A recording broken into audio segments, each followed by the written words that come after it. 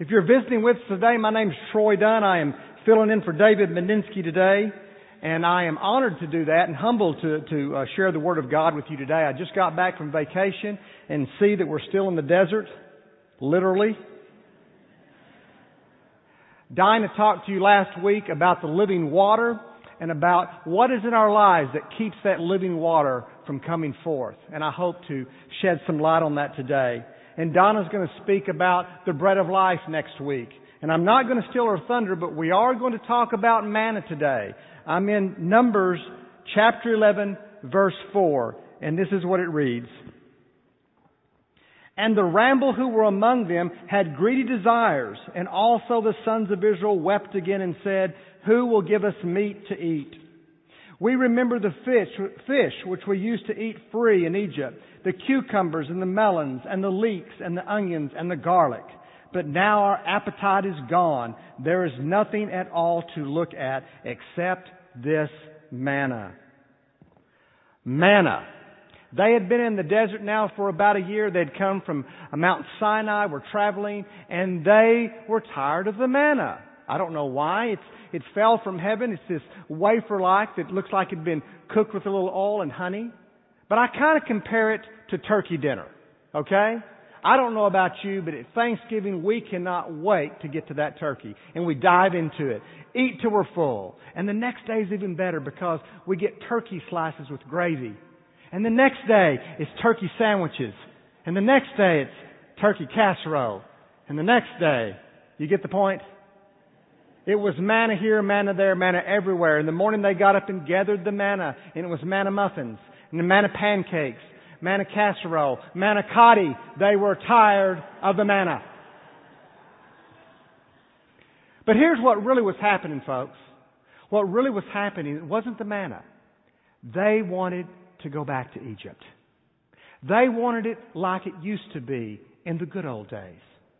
You ever been to a class reunion where the people sit around and talk about all the times? And I went to one and it was really neat. But there's this one guy that I watched and it was really interesting to watch him because as he talked about the old days, his eyes would light up and he got this faraway look. And he never really moved past that time. Yesterday. Well, this was not the only thing that the Israelites had to deal with. God had placed in their midst the tabernacle that moved from place to place. It was a moving sanctuary. It was in the center of the camp, and God took the Levites and broke them into 4 camps and put them on 4 sides. And then He took the 12 tribes of Israel and He broke them into 4 camps and put them on all 4 sides. And there were strict rules about where they could camp and where they couldn't. But here's the clincher for them. They did not control the timing of anything, really. Because you see, they followed the Shekinah or the Shekinah glory of the Lord. it was in this cloud and it come down and it rested on the sanctuary. And when the Shekinah glory of the Lord lifted, that was the time that the trumpets blew. It was time to move. All the camps at once, real quick, get your stuff together, move forward in the fashion and in the order we told you. And the Bible tells us in Numbers that they would stay at a place maybe 2 weeks, maybe 2 months, maybe a year, maybe not even 24 hours. And the trumpets would blow and it was time to move again. They didn't control the timing. I see that happening in our church. I do. I see it in families with small children. They come to worship God, but when they get here, they look really frazzled, and I never knew why. Now I know. I've got 2 boys. You get up in the morning, you're going to go worship God, and their breakfast has to be done. Then they've got to get in the bath, and then Cameron's got on his flip flops when he should have on his Sunday shoes, and Christopher's running around with the hairbrush, throwing it around, and Cheryl's trying to get dressed. And I see these families. They come with their kids. They get here and they say, "We're ready to worship God," and I can understand it. These are the times that Cheryl and I talk about the good old days. BC, before children. It happens to us. I run the new member classes here at our church, and sometimes I see it happening with new members in our church. I see that they come from other churches. They get disenchanted with our church. They wanted how it used to be at the other church. And I was working with one particular man, and he was just disenchanted with the church. He didn't like the committee meetings. He didn't like a Sunday school class. He couldn't find a small group that he liked. And he told me, he said, you know what? I don't think these people like me. And you know what? I don't like some of them. And I was pleading with him, said, come on, you've got to go to church. You really do. And he said, give me one good reason I should go to church. And thank God his wife helped me out and said, David, because you're the senior pastor of this church.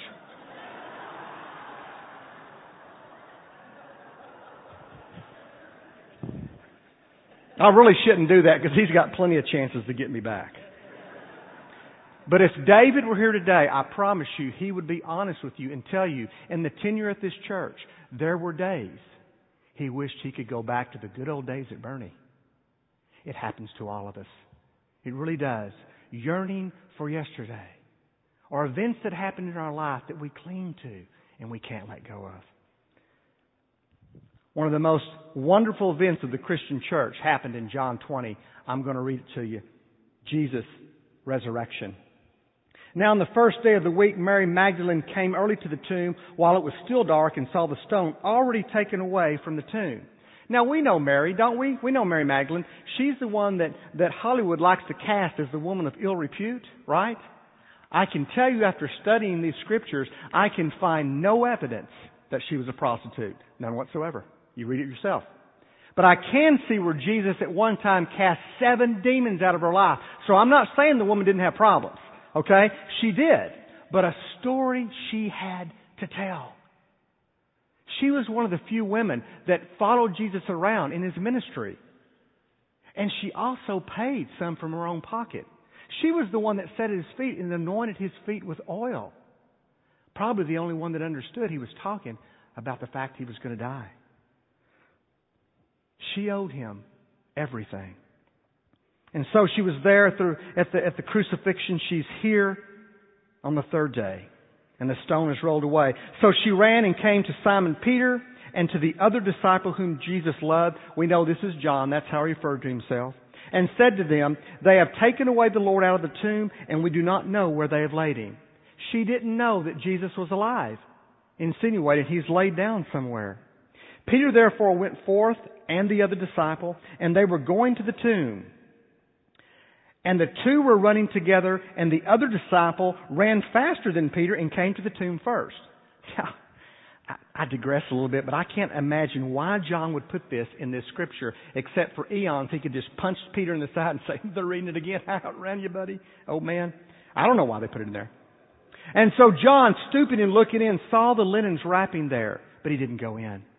Simon Peter therefore also came following him and entered the tomb and beheld the linen wrappings lying there.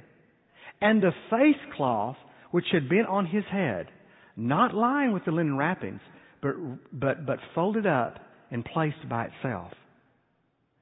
Then John came in and he saw and he believed. What was it that John saw that made him believe finally? Made him believe that Jesus had raised him from the dead. I want to take you to a tradition that the Israelites had. Back in that time, there were lots of servants, and that's the way they paid off their debts. And it was good that they did that because there were lots of good families. And so a master would be sitting at table eating, and the servant would be attending. And sometimes the master would get called away from the table. Somebody would come to the door or something would happen. He would get up and walk away. And the servant would come and look. And no, it's not time to clear the table. They'd walk away. Every time this would happen. But one time, the master would get up and walk away, having never said a word. And the servant comes and knows it's time to clear the table. Why is that? Here's the reason. When the master got up, it was not through. He would simply throw the napkin down. But when he was finished with his meal, he would fold the napkin and lay it to the side.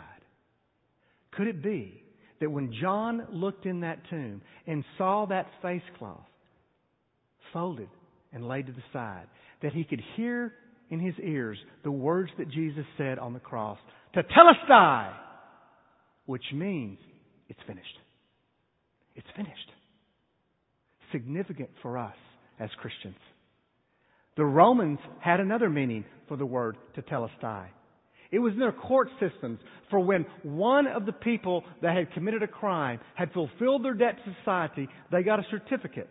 And on that certificate they would stamp tetelestai, which means paid in full.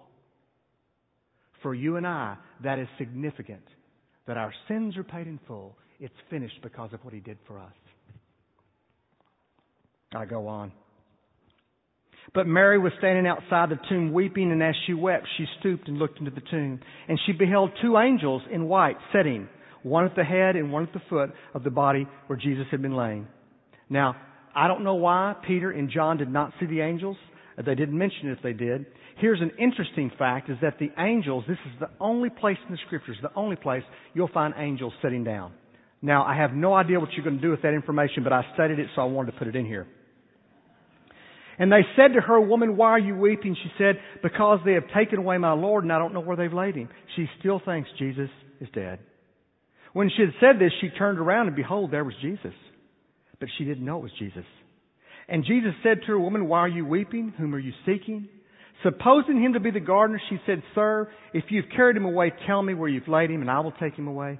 And Jesus said, "Mary." And Mary turned and said to Him in Hebrew, "Rabboni!" And she said it just like that. Because, see, this was Jesus. This was the one that had changed her life. This is the one that had cast out the demons. She owed Him everything. And I can see that she runs to meet Him and to hug Him. And Jesus says to her, "Don't." Is that right? Yeah, it is. What am I missing here? He says, "Don't. Cling to me." Mary, the woman that had followed Him everywhere and that had sat at His feet. And here was the embodiment of love and compassion and salvation and resurrection. And she goes to hug Him because, see, she realizes now He's alive and things can go back to the way they used to be. And Jesus says no. He could have just as easily said, "Mary, things are not going to be the way they used to be." It happened in January. My 8-year-old Cameron got up one morning for school and cared about what his hair looked like. It just broke my heart. I know he's growing older now. He's not the little bitty boy that he was. I wish he felt the same way about showers. But anyway, Cheryl gets up and she helps him do his hair, and when it's just right, they take him off to school. And when she comes back, she's got tears in her eyes. And I know what she's thinking. It hurts my heart too. And so she sees Christopher, the 4-year-old, running around. She grabs him and hugs him and says, "Don't you ever grow up." But they do grow up, don't they? Life's not static. It changes. Kids grow up. They graduate. They move off. They go to college. People move in and out of our lives. Some get married. Some don't. Some people that we love very dearly, they die. And it hurts badly. And people get divorced. And things happen. The ebb and flow of life. And someone gets cancer. And things are never quite the way they used to be. Jesus tells His disciples, "Go and give my message to the world. It's a new day. And I'm going to give you a new spirit. One for today. Don't worry about denying me. Don't worry about the fact I've been crucified. Those things have passed. Don't cling to them." As He said to Mary, "I'm going to give you a spirit for a new day." Jesus is not saying to us if something needs to be celebrated, celebrate it. If something needs to be remembered or someone, remember them. If you need to grieve, grieve. If you need to make things right with someone or apologize or make peace, then do that. But move on. Cheryl and I have found out some things in our 14 years. One is that we can't bring Dad back. I wish we could, but we can't. It's okay. We'll get to see him again. He's got this fantastic retirement plan. It's out of this world. We cannot bring back our children. I mean, we cannot keep our children small. We can't. And we wouldn't if we could, because, see, that's not the answer. The answer is to live fully in their lives each and every day, so that when they sprout wings to fly off, we'll know that we were there with them every step of the way. When you have your arms and your thoughts so full of yesterday, you cannot embrace today. Be with them every step of the way. That's what the Israeli camp didn't know, the Israelites.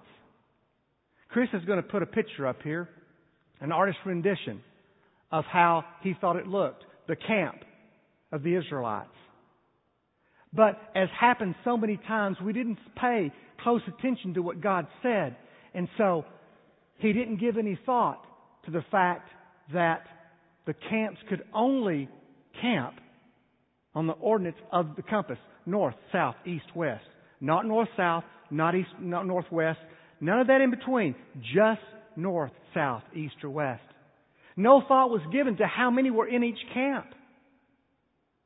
Jesus Christ was with the camp. Even here, He was with them. And here's how we know this.